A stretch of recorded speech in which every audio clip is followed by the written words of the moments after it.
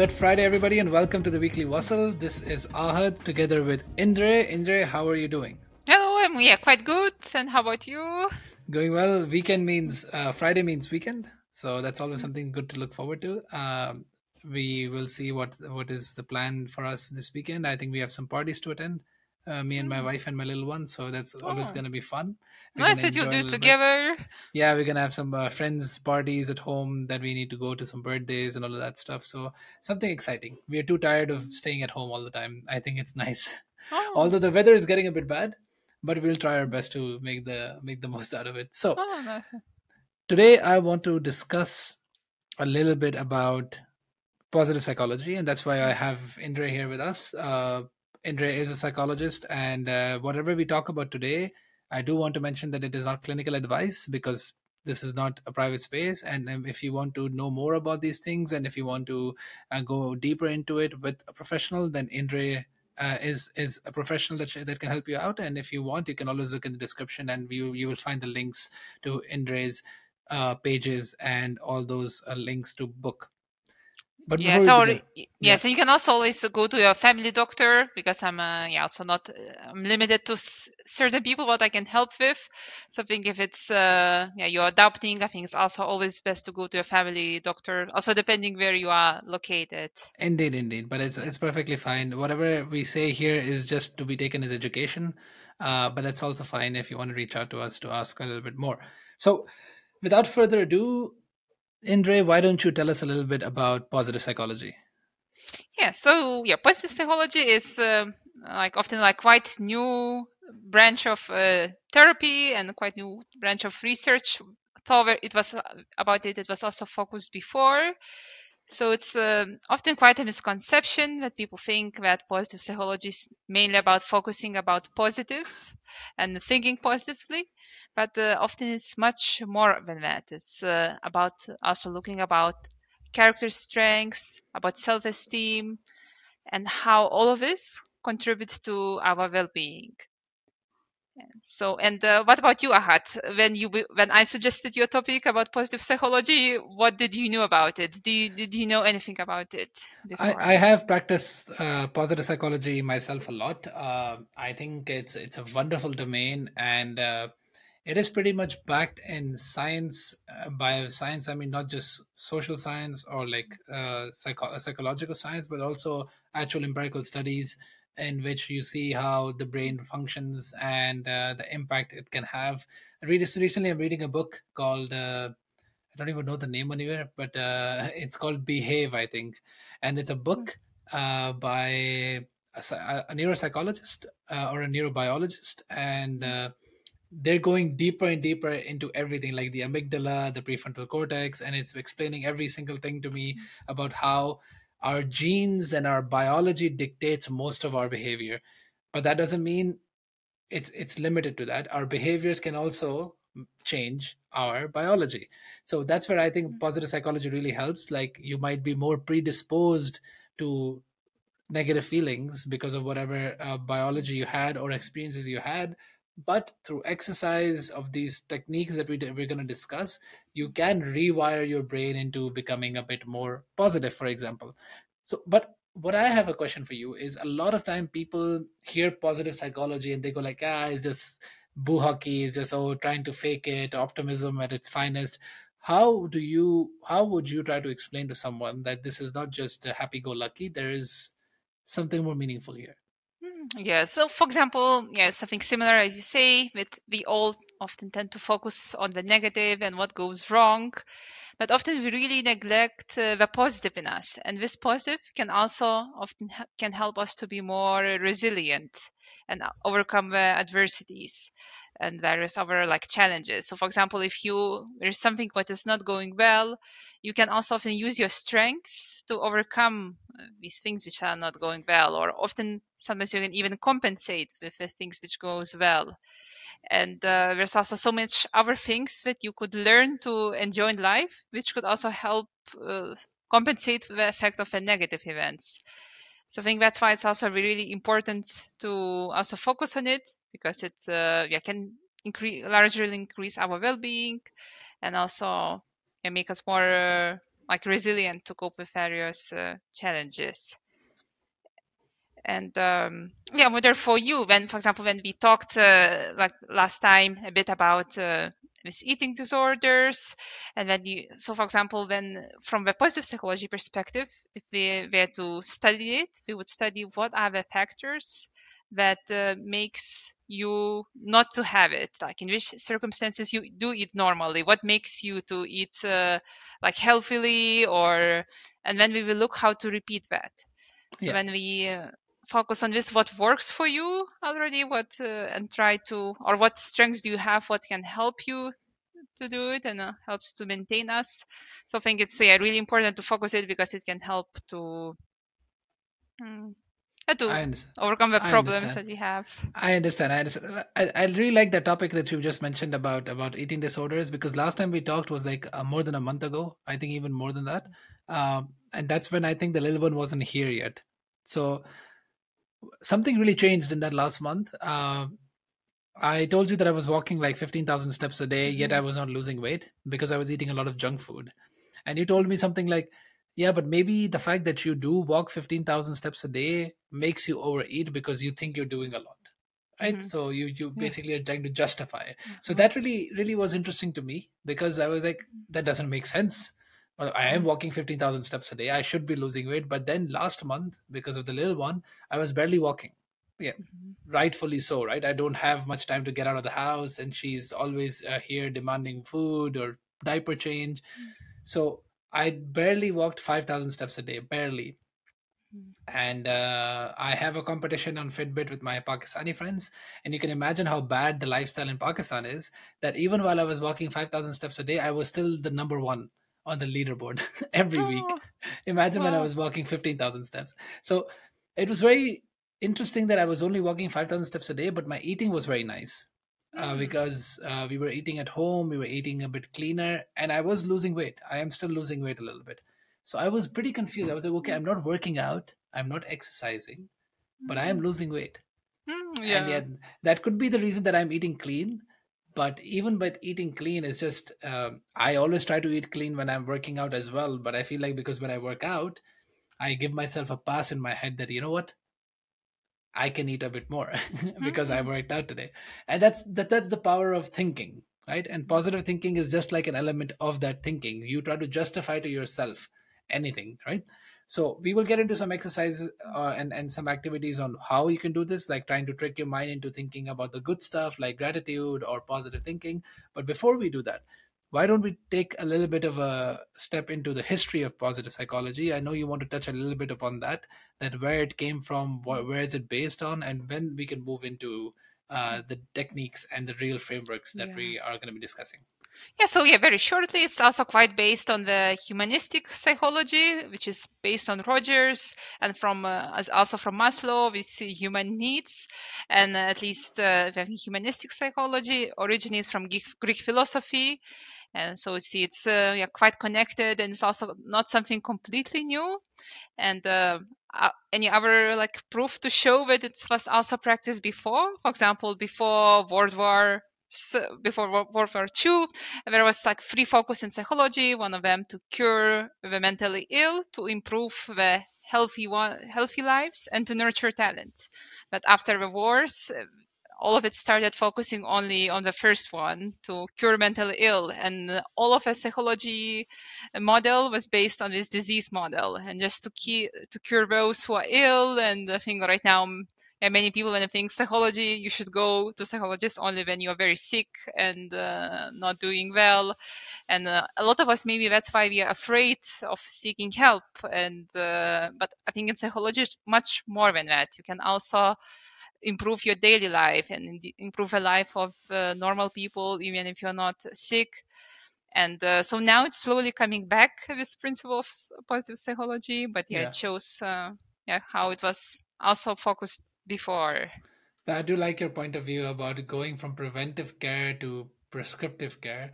And now also we are thinking more prescriptive, that okay, or they call it reactive care, right? Once something happens, then you are interfering.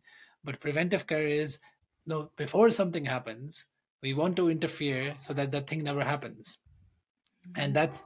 that's the trick. behind it. The current whole medical landscape right now is functioning on a prescriptive or reactive basis. That okay, once you have a disease, then come to us and and we will fix it. But not that okay, how can I maintain myself disease free as much as I can? And I think positive psychology really really helps there in trying to keep you mentally disease free as much as we can. And I do like how it comes a little bit from Greek philosophy, because if you go into Greek philosophy, you do see different elements of happiness in Greek philosophy. So you had Stoicism that came out from Greek or Roman area regions, and there it was all about control what you can control and don't care about what you cannot control. And you can imagine that goes a little bit hand in hand with what we learn in positive psychology, right? It's the Mhm. same that you think about adaptive thinking, you think about positive thinking, you think about what you can control. There's no point in worrying about what other people think of you. Focus on what you can do in with your current actions. And same with Epicurean philosophy of living in the moment. Epicurus was this philosopher who used to talk about happiness being a state of mind, and he would say that you do not need to be happy, you do not need to have a good life or live long to be happy. You can be happy in any point in time, which is also similar to what we're going to discuss about, gratitude thinking and having and cherishing those memories that you're making. While Aristotle, the third biggest phase of positive psychology in a way, back in the day, used to talk about a good life and happiness being something that you accumulate over time. So once you Mhm. are done with your life, only then you can look back and realize that okay, was this a good life or a happy life or not. Now, this is something that I don't see much in positive psychology. Positive psychology is a lot about in the moment and really like using the tools at hand to bring you happiness or positivity now, not really like looking back. So, with that history, let's move into some of the techniques and frameworks. First, we're going to look a little bit at gratitude, right? And Mhm. gratitude thinking. So, what is there that we can talk about? Yeah, so for example, about the gratitude, it's often like there's so much things that you could be grateful every day. So by noticing these small things, so I think sometimes people have trouble finding it, but they can really take time and, for example, write down what they're grateful for. It can be something simple things for the good weather, for the fresh air, or that you woke up alive, or that you and really take time to be happy about it. And the more you do it, the more you will really start appreciating what you have. Or, for example, that you have where to live, or that it's now peace here. And yeah, for example, me, like one time ago when I started practicing it, I was really in the mood and I was writing even 100 things what I'm grateful for, like every day. And it was also often repeating, and I noticed how grounded and how appreciative I was at that moment. And when I was writing, and now I notice how automatically I just feel grateful about many things. And yeah, you mentioned that gratitude is more about the present. You can also review what you wrote in the past, what you were grateful for when you don't feel well, and That it is can also very uplift your mood. Yeah, I Uh, do see that being a very good use case. I actually do the same. Every day I wake up, I have this planner in which there's like three things I'm grateful for and three things I'm looking forward to for today. That really grounds you and makes you think about in the moment. But to be honest, 100 things to be grateful for and stuff like grateful to be alive, grateful to be able to walk. I understand those point of views, but I struggle to resonate with it. So whenever I try to write it, I always fall back on I'm grateful for my wife, I'm grateful for my family, and now these days my little girl is always number one. I'm grateful for Leah. I keep saying that on the thing, but I go like there must be other things, and there are other things, but because I'm so focused on my family and things that give me joy like this, that I struggle sometimes to say stuff like, "Oh, I'm grateful for the rain." That just dropped by because it's been such a bad weather with the warmth and everything. I would love some rain. Or I'm grateful for the meal I had yesterday, but it doesn't come to me. So I can imagine it is difficult for some people as well. So what can you suggest that would make it easier for people to write things down that Yes, I they're grateful see. for? Yeah, so for what you say, for you, it's easy to identify like family things which you're grateful for, but it's harder, I see, for you to find some other aspects. Yeah, so maybe then what could be good, for example, to remember. was there any case, for example, when you were very in bad situation, for example, very wet and you didn't have like a warm clothes, or maybe you were somewhere in the tent and very cold and shaking, or yeah, just to try to remember, or maybe just to see maybe people who are really are suffering and are living in really bad circumstances, and see that, oh, I'm not like this. I'm living. I'm not in that situation. So maybe that could also help you to appreciate what you have more, and to really feel that feeling of how lucky I am, Yeah, and that's interesting. to remind it. So maybe, yeah, maybe just like improvising now, but maybe also watching someone who is yeah, not doing well, trying to feel empathy for them, and then to Hmm. understand like how much I have, or remembering yourself in that situation where you didn't have not been well. Because Yeah, I before I used to travel by like hitchhiking, yeah, and often and then sometimes when I travel without it, I do realize it how nice it is. And also I used to also sleep in the tent, and when I don't sleep in the tent, I also see how nice it is to be in the other like warm place. yeah. uh, I get it. I get your point of view. I think it's very interesting to remember the difficult times. I do have difficulty doing that because my personality is of a grateful personality. So because we are raised in such an environment in Pakistan that we are always told to be grateful for whatever we have, we never consider something to be bad. So this is mm, something I explained to another guest on the show about in a previous conversation, that in countries like Pakistan, India, you have a very bad downward spiral of social security. So there is no social security like in Holland, right? Or like in the West, that you have a net that this is the bare minimum you can go. No, it can keep going worse. And if it can keep going worse, you will always have someone worse off than you. So you will always mm, have a reason to be like, oh, I don't have it that bad. And I do love gratitude, but I feel like this is a negative application of gratitude, because imagine if you don't, if you're stuck in a rut and you want to get out of it, and you need to put the energy and the effort to be like, you know what, I'm going to do better than I am today. I'm cold, I'm hungry, I'm wet, and I need to be warm, toasty, and with a roof over my head. I want to strive for that. But you struggle to strive for that because you go like, well, at least I'm not as bad as that person. That person has nothing. That person is on the ground. He That person go like, yeah, but at least I have full body. That person does not even have a hand. That person does not even have two hands. And then, see, it keeps going down. mm, Then people just are happy to be in their place because they go like, at least I'm not as worse as that person. So sometimes that scares me a little bit, that gratitude might enable contentment or settlement. mm. What are your thoughts on that? So then it's, I think it's also in that ways can be as important to feel grateful what you already have, as well as reach for goals, which is also an accomplishment. So it is another also element in the positive psychology. Also look what can you do more, or where you could use your strengths. And also maybe another element is Mm. also strengths, to identify what you can do well, and also to use your strengths to achieve the goals you want, and also to reach also for something better and what you, truly brings you meaning. And but it's also, I think, often psychology, positive psychology is a bit warned, because some people, it's a bit maybe another this economical topic, it can be harder to get out of where we are.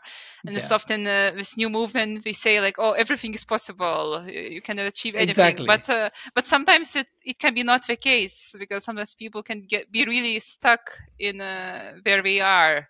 Yeah. um, but when it's so sometimes it's not might be suitable for everyone.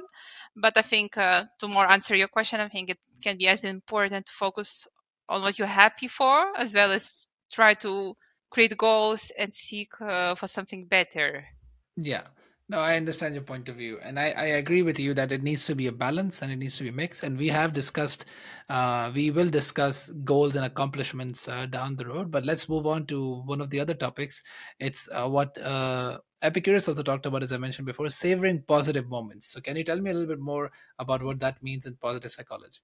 It's also a bit can be a bit related to the gratitude, to really taking the time to appreciate also the daily life. So I think it might be difficult for you because you seem to be a very social and active person.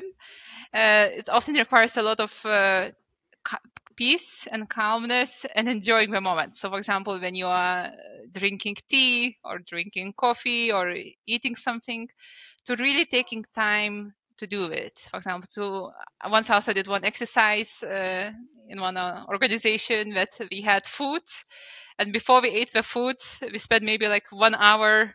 Maybe thinking about it. So, for example, how that food was grown, and really thinking that this food was someone grown, how it was transported to you, how someone washed that food for you, and how now it's here, and trying to really smell it, feel the texture, feel the taste. Yeah, this is the longest version possible. I think what you could do, but if you just whatever you do, try to really see it and try to really feel it without hurrying, without it's also a bit a skill. You might some thoughts might come, but trying to really focus on what you do on the meal, or on it's not can be not only with food, it can be if you are taking a walk, to really try to appreciate the surroundings that you have, and to when before I also suggested this mindfulness in the nature, it could also be used there, that you really look what is there and really try to appreciate it, and appreciate the smell, and try to feel different senses. So but being in the moment and trying to see the best possible in that moment. Mm. And I understand, and I can see the value of it. But if I have to ask you, after doing that 1 hour exercise about the food, how did the food taste?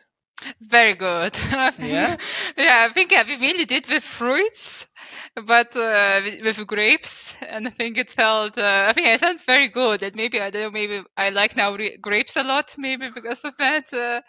So yeah, the food felt really, really nice. yeah, and I do like the concept, but I also struggle with the practicality of it sometimes. That okay, if I have to wait so long to eat my food or take it so slow every single time while I'm eating, it can become a bother. But I do agree because I'm a fast eater. So my wife always complains to me, and one of the reasons that I also have this eating disorder issue, right, is because I eat fast. So when you eat fast, you do not feel full.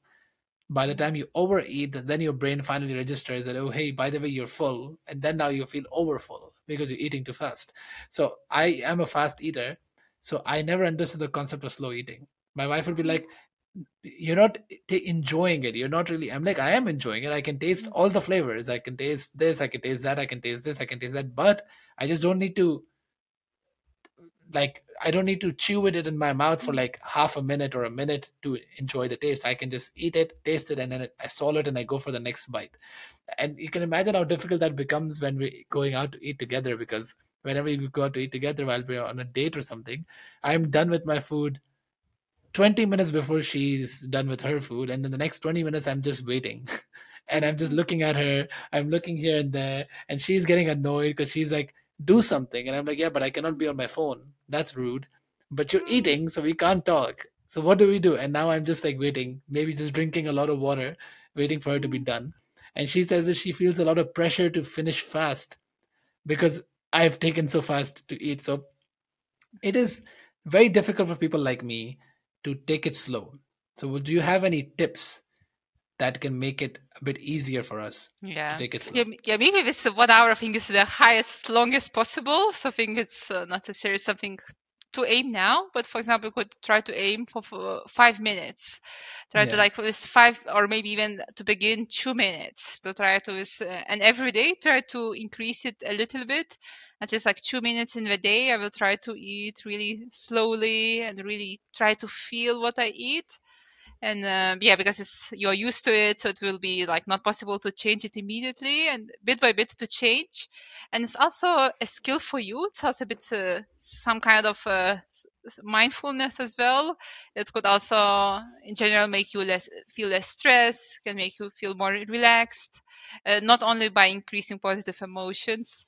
So I think the more you will do it, the the easier it will be. But something, yeah, maybe in a year, if you practice for 1 year, maybe you could achieve to being that. I Maybe. think it's also important to also see the benefit, and to realize that, yeah, it could be useful for me to learn to slow down. And because also Yeah. when you slow down, you start to think mindfully, and maybe also get you also already have a lot of good ideas, but it could also make you, yeah, Yeah. increase your well-being in general. Yeah, indeed, indeed. No, I do agree with you, and I do think you really need to be in the moment. One thing I really, really do not like these days of this culture is our photo culture. Um, you cannot really be in the moment when the first thing that comes to you in the moment is to wait. I need to take a photo of this moment so I can remember this moment. Mhm. Kind of feels like an oxymoron, right? You want to enjoy this moment, you want to take it in, but you also want to take a memory of it, and then you get out of this moment to take out your phone and then take a good photo and then look at the photo while you're missing out on the real thing. It could be a sunset, Mhm. it could be good food, and these days it is my daughter, right? So I'm like enjoying with my daughter, but my wife goes like, let me take some pictures and let me take some videos, and I just get out of it. I'm like, but I was really enjoying with her. Now I feel like I'm posing. When she's enjoying her moment, she goes like, can you get the camera, can you get the camera? She's smiling right now, and I'm like, yeah. And I run and I'm like, yeah, but I didn't even see her smile. I ran to get the camera because he asked me to get the camera, but I didn't even see her smile because I was running to get the camera. So you can see the Mhm. problem with modern society. A lot of people go to camera concerts and festivals, and all they're doing is just they have their camera on like this, and they just in, Mhm. they say they're enjoying. But I don't know. There was study after study that said that people who did not record do feel like they enjoyed the concert more, but the people who took photos had less regret later Mhm. on because they had a memory of the concert, Mhm. while the people who enjoyed it more at the moment did regret not having some recordings or some photos to look back to. So Mhm. Yeah. how do we fix that? Yeah. That's my question to you. Yeah.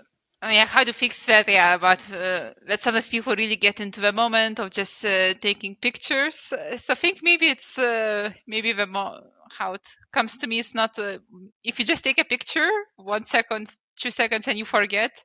But maybe like some people want to like constantly want to take pictures, post it on social media, and then many things we do starts to be just that we could post on social media to share to others, and not because they themselves truly enjoy it.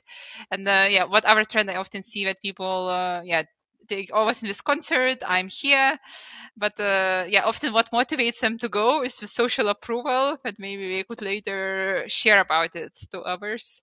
Yes, I think, and this other thing, I think what is also good to remember to why I'm also to remember why I'm doing this, and to try to, yeah, I'm doing it for myself, and to try to be there and to see these benefits.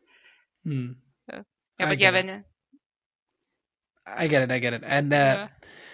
I do understand this issue with social approval, and I do understand that sometimes people do not really have the intentionality behind it, right? They don't know sometimes why they're doing what they're doing. It becomes like instinctual. Like for my Mhm. wife, it's instinctual. She literally is enjoying with the baby, and the baby smiles, and the first thing in her mind is like, okay, where's the camera? I need to take a photo. And I'm like, yeah, but why is that the first thought that comes into your head? Where is the intentionality behind it? And this is a good segue into our next topic, which is mindfulness. Now, this is a very, very heavy topic, right? Mindfulness, you hear it everywhere. It's mainstream. Everyone knows about it. So why don't you explain a little bit about what mindfulness is? Mhm. Yeah, so it's also there's also many type of mindfulness. It's also often originates from meditation. I think like practiced in various places. I think when people sometimes they, I think before this movement they heard became a bit scared because they felt like, oh, it's associated with some kind of religion. But now we adapted mindfulness, which is more scientific based and researched. So it's also various ways that learn people to be in the moment also, and to let it be. Like it can be in mindfulness itself, there's various strategies ranging like from the body scan, which makes you relax more in the body, and also very useful for people who feel sometimes more tense. There's also some muscle relaxation. There's also meditation which focuses on your breath and also comes to helps to relax. And it's also, I often see it more as a training. You train your mind to be calm. And when I first started practicing it, I felt like, oh, my mind wanders something, and I was thinking like guilty, and I was thinking I'm not doing it correctly. But I think this is like might be always like that, and the goal is to keep your thoughts in the background, and more to focus on anything else that you do at that moment. And then when you notice it comes to you, just to bring your moment focus back. So now when I do this mindfulness, if I start thinking about something else, I just gently come back, and I'm no longer with feeling bad that I'm thinking about something else. And yeah, so for example, when I do this mindfulness, when I stop it, it feels like after a good night's sleep, Hmm. especially when you do it long. So often they recommend to do at least 30 minutes per day or minimum, so sometimes longer. And for those who have never done it, can be really hard. But if you do it every day, it can be like things that you like the most, because like every day I do different things. Sometimes muscle relaxation, sometimes observing, sometimes the breath. When you combine in the way you like, it can yeah, reduce and increase the well-being as well. And it's also a bit related with savoring and trying to whatever you do to try to be also mindful when you are with a daughter, to fully focus on her, or when you are at work to try to truly be there. And the more you do it, and also during the day, you will also be more in the moment, and it could also make you more resilient. And Yeah. if there's stressful situation, you can also come back to it quicker. And it's also why also like a muscle, because when, as I mentioned, when anxious situations do come, or when stressful situations come, you easier come back to the baseline, Yeah. because when you taught the skill of calming yourself down. Yeah, I have been doing mindfulness for years now, meditation, but I struggle to get past 10 minutes. Sometimes I did 20, 30 minutes, but that was guided meditation. So there's always someone talking to me a little bit. And because of that, I remember and then I come back because almost always I lose my train of thought and I'm starting thinking about multiple things or I fall asleep. And that happens to Mm. me a lot that I just fall asleep while meditating, especially if it's like a 30-minute meditation. So 30 minutes I have tried, but it becomes difficult because just to stay with your breath for that long, as I said, you either fall asleep or you lose your train of thought. There's this one variation of this. It's called the Wim Hof method. Have you heard about that? I think a bit, yes. And the Wim Hof method, for those who don't know, is basically more intense breathing, and it's more.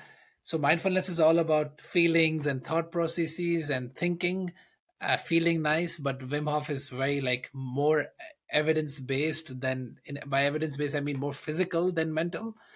What it does, it is trying to make you like into something. So the Wim Hof method says, okay, you will be able to withstand more cold, you'll be able to withstand more this, more that, and that can happen. And I did do it quite intensely for a few weeks, and I might say it feels very nice after 30 minutes of the Wim Hof breathing exercises because you're doing such deep breathing that you don't do when you're doing meditation. But then that becomes your goal. Then you're not really being under the blue sky or something like that. You're literally like focusing like and you go deeper and deeper and deeper till you're breathing in for like almost like 30 seconds or something. That's how deep your breath gets because you're again training yourself, right? You're stretching your limit again and again and again. It was intense, it was nice, but yeah, I don't know how to feel about it. But have you ever had an experience with the Wim Hof method Yeah, I or think what it's did you? I think it's also about finding what works for you. I don't know exactly into how it goes, but in maybe in mindfulness, also there's a lot of breathing exercises as well. That you breathe in through your belly, then you hold on, breathe out through your mouth, and it's also various way with holding. So there's also many of them as well. So then I think, but then if this other method works for you well, but yeah, I'm not sure how safe it is. I think it's Yeah, because I read heard someone I think died that from. I've read as well. There is Yeah. empirical research saying it's good for you, but because the sample size is so small, it's a risk because yeah, for it has to be on your health as well and how you're doing, etc., etc. If you're doing such deep breathing exercises while your heart is a bit weak, then you can imagine it being complicated because you're doing really deep breathing, so your heart is to really pump harder than usual, Mm, and then you also stop yourself from breathing. I think after 30 or 60 breaths, you take a break and you just stop breathing, and then you mm, stop breathing till as long as you can hold it. And I went up to like 2 minutes, two and a mm, half minutes, and this was me doing it for like first few times. Some people claim that they can go all the way to 10 minutes after this exercise because you mm, you do such deep breathing that there's so much oxygen in your blood that you can manage to go for quite a long time. mm, But yeah, you can imagine someone being really over with this mentality, and then does some brain damage to themselves because they're like, no, I can do it. But mm. as Yes, you said, yes. it needs to work for you. Yeah. Meditation and mindfulness is very interesting and intense, but yeah, as I said, it's a struggle. What are your thoughts about falling asleep? Do you have a way do you have a way or something that you can help those of us who just fall asleep when they're meditating? Hmm. Suppose, yeah, so maybe if you mentioned, yeah, so one thing, it's also good that if you fell asleep easily, that means maybe, I guess you also don't have problems falling asleep in general. I don't. Uh, My wife is very jealous uh, of that. I can fall oh, asleep on yes. a train, I can fall asleep on the side of the road, Yeah, because but yeah, I can also tell some examples. Sometimes I do have trouble falling asleep, but if during the day I do a mindfulness, I fell asleep really easily in the night because I yeah. also learned myself to calm down. So Hmm. for those who have the opposite problem, who have difficulty falling asleep, for them it's can be good. But if you do fall asleep, yeah, maybe me myself, I do now only guided meditation. Something I don't know if one of them is better or worse. I think it's just Yeah. important that you practice. So maybe if guided helps for you, and yeah, if it's and also often we highlight in meditation is often not about falling asleep, so maybe trying to a lot of practices in mindfulness is about focusing on your breath, so yeah, trying to truly be on your breath and Hmm. still trying to be conscious about it, yeah, not about trying to doze off, but about being mindful what happens in your body, yeah, without trying to get into this sleepy mode. So still trying to be conscious, but not about daily troubles, but about the other things in the surroundings. Yeah, I understand. I think it would be interesting to see. I will try to apply some of this to my next meditation session. I don't do guided. I just put a timer on my phone, on my watch for like 10-15 minutes, and then I just breathe and breathe. I do start with a body scan, and then after the body scan I just move to breathing till, Mm, because that's the way I learned from the app Headspace. Then I just keep repeating that one. So till my hand rings, I'm just breathing, but after a while I mm, just go like, okay, why hasn't my hand rang yet? It's so annoying. I don't open my eyes, but I'm actively thinking about it. And then mm, my mind wanders off to something else, like, oh, I have to do this today. Oh, I was just, how's the little one doing? And by the time I know it, it starts ringing, mm. and Oh, then I don't know what works, what doesn't oh. work. But Oh, so do this, you practice every day, or? yes, I have a routine thanks to the little one, so I do it every day. But I don't do it on the weekends, because Mm, I feel like if I do every day, 7 days a week, I wake up at 6 in the morning. I think it'll get annoying after a while because you need to, like, you need to have some break of structure. I believe routine is always nice, but also you should have some periods of no routine. So I try to make my weekends free mm, and my weekdays completely structured. So mm. that So it's also like a yeah. routine. Yeah, so meditation does fall in my weekdays, and then on the weekends I don't do it. Mm, so All right. nice. So let's try one last one. Then we can go a little bit more into the details. Let's go for which one would you like to talk about from the list that we have in front of us? Yeah, maybe also about mm,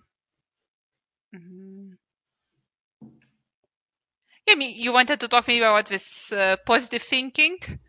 So yeah, we can also yeah do Yeah, that. yes. Why don't you tell us a little bit more about positive thinking? Yeah, maybe also in cognitive behavioral therapy, at least this word of positive thinking is often like a bit criticized, and we Yeah. often recommend to have rather adaptive thinking, which is because often what causes people to have really negative or extreme emotions is this unadaptive thinking, with really thoughts which are distorted, not based on reality. So, for example, we often think something like really negative. So then in cognitive behavioral therapy, we it's being tried to change the thoughts, not to the positive ones, but to the realistic ones and adaptive ones. That like your thoughts are, it's not that bad as you think, or the, so when in but in positive psychology, is often like we don't notice ourselves how many thoughts we have. We are just also focusing on what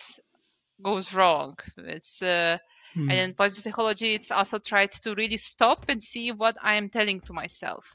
Yeah. And because often we are telling quite maybe many negative things to ourselves and trying to spot it that we have it and trying to reframe it in and some positive light. So, for example, maybe you mentioned that you have a daughter, it's a bit some troubles now because maybe you have to wake up in the night, but you reframed it really positively, that you are really happy with it, and it really outweighs all the disadvantages, it seems.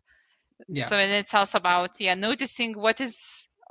So, like reframing is often used technique. So, if something negative happens, to always try to reframe it and see what's good in it. So, for example, like before I hurt my leg, and I thought it was the summer, in the middle of the summer, so I thought like, I will spend all the summer at home. So at first I was feeling really down Yeah. because I also couldn't walk normally. But then I felt like, oh, it's a good possibility to spend a lot of time on my work, to really finish it, to start it going. And I think it was still quite good time, and I still find ways how to still move despite it.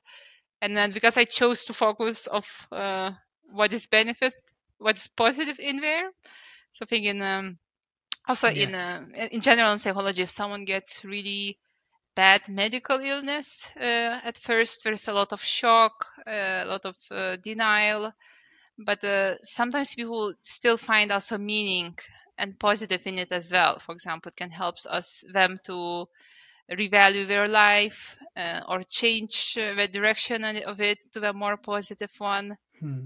So it's in positive psychology, it's often recommended to see positive and negative. For example, we also maybe know the people who still thrive despite obstacles or who thrive in obstacles, and we see those who really go deep down when they encounter obstacles. So I think what maybe this Yeah. bit of positive thinking might be one of a factor which differentiates. Yeah, yeah, that's definitely true. I do have a really nice story about this. My wife's friend works in healthcare, so she's a doctor.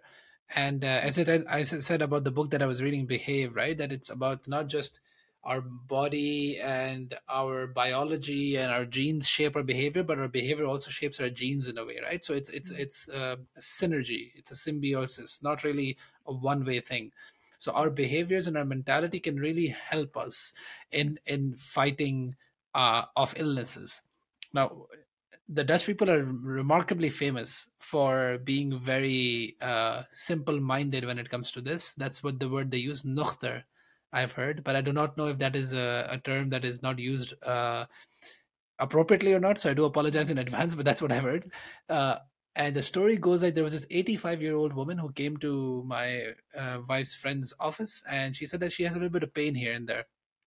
So she was old. So when you're old, you want to be safe. So you do all the tests, all the possible tests to see if she has any disease. And she had a lot of diseases. She had cancer from a certain stage. She had failing stuff in her body, and my the doctor friend was genuinely shocked. She said that I am surprised that you're able to walk. That's how your body is right now. How are you handling it? I don't know.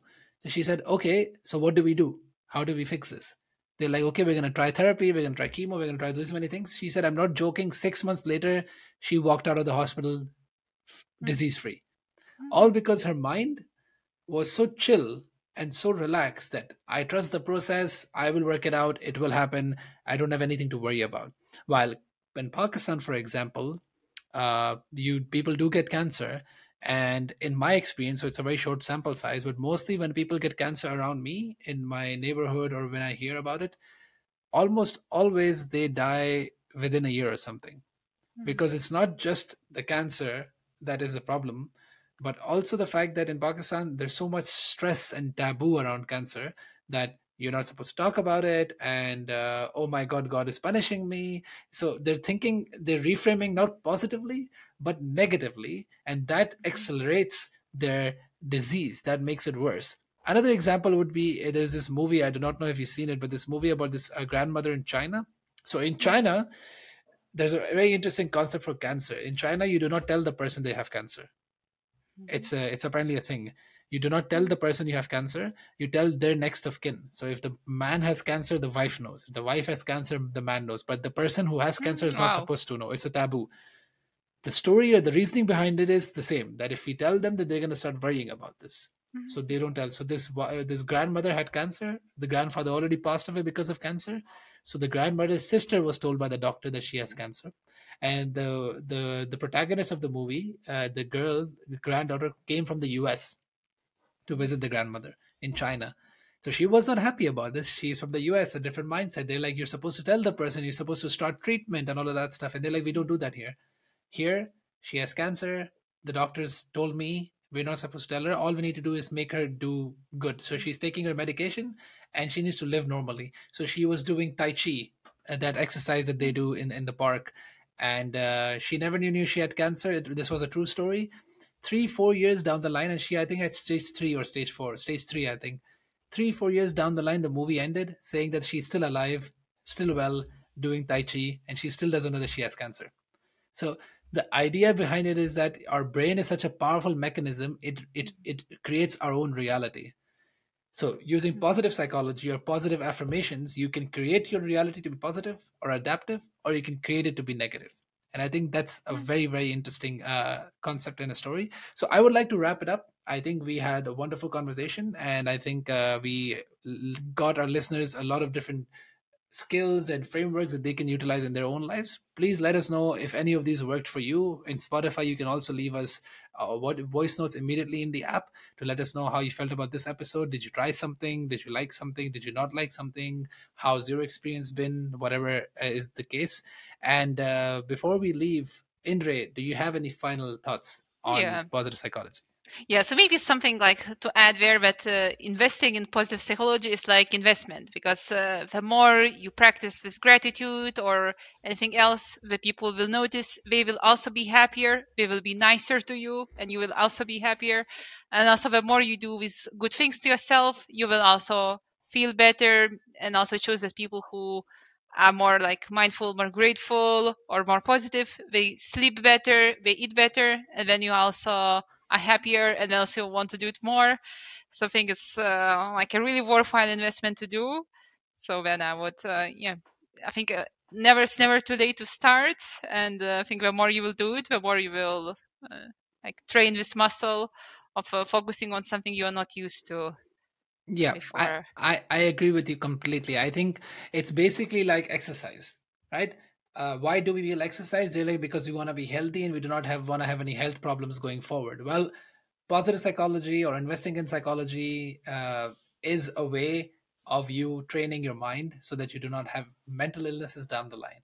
The concept is exactly the same. And like you have gym instructors who guide you when you want to be healthier, you have psychologists that guide you if you want to be mentally healthier. And I feel like the industry has its own taboos, and of course a lot of people are not comfortable thinking of it in this perspective. They think, as you said, more of a disease point of view.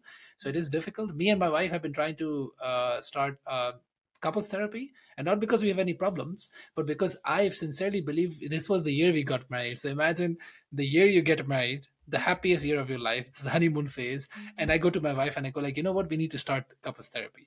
And she was shocked. She was like, aren't you happy? What happened? And I'm like, no, I am happy. But that is exactly, I want to start couples therapy because I want to stay happy. I don't want us to lose the happiness and then later on start therapy thinking we can fix it. If we start already, we will be able to nip it in the bud, right? Whenever the problems are starting to arise, it'll show up in our conversations and then we can immediately fix it instead of it boiling over years or decades. But I still haven't managed to convince her. She's still not in Mm. favor of it. She's still like, Oh, because people really have this association with it's something negative. But I think exactly. what I Yeah. also have, it's also could be very good preventative tool, or even if it's very good, it can even make it even better Yeah. because you maybe don't know how good it could be. So I think it's a really Exactly, good step that exactly. you decided to Yeah, take. but as you can see, it is difficult, and I can understand why it's difficult for some. But it takes time, and I think the conversation we want to have here is to make everyone aware that it's normal and okay to go out and seek therapy or psychological support. That's why I don't like to call it help. A lot of people say seeking help, but that means there is a problem that you want to help. Right? It's not really seeking. When you go to the gym, you're not seeking help, you're seeking support. Right, so what you're trying to do here is you're trying to seek support, a person who can guide you better, or a person who can co-create with you something of meaning. So I really would recommend anyone who's interested to try this out for themselves, see if you want support. I will list down Indra's details. If you think Indra is the one that you resonate with, you can always reach out to her for to see if she has space for you guys. And if you want to reach out to me just as a conversation, I'm always all ears. So that's always nice. So I think that's mostly it for today. Indre, anything else you want to add? Yeah, yeah, and also you mentioned you also coach, and coaches are also ones which also specializes on increasing human talent and strength and positive. So I'm not sure exactly how you specialize in coaching, but I think coaches can be also excellent tool to learn to increase the positive. Yeah, So indeed, indeed, indeed. I think it's all about being an external thinking partner. I really don't think you cannot have enough. Like you have your gym partner, you have your psychologist, you should also have your financial coach, your accountant who helps you with your money. The same is with a coach who can help you think and see where your goals are. But thank you so much for the shout out, Andre, and thank thanks you for you as everyone well. else for listening in. So I will call it a day and talk to you soon. Yeah. Thanks a lot. Have a good day. Yeah, Thanks. bye bye.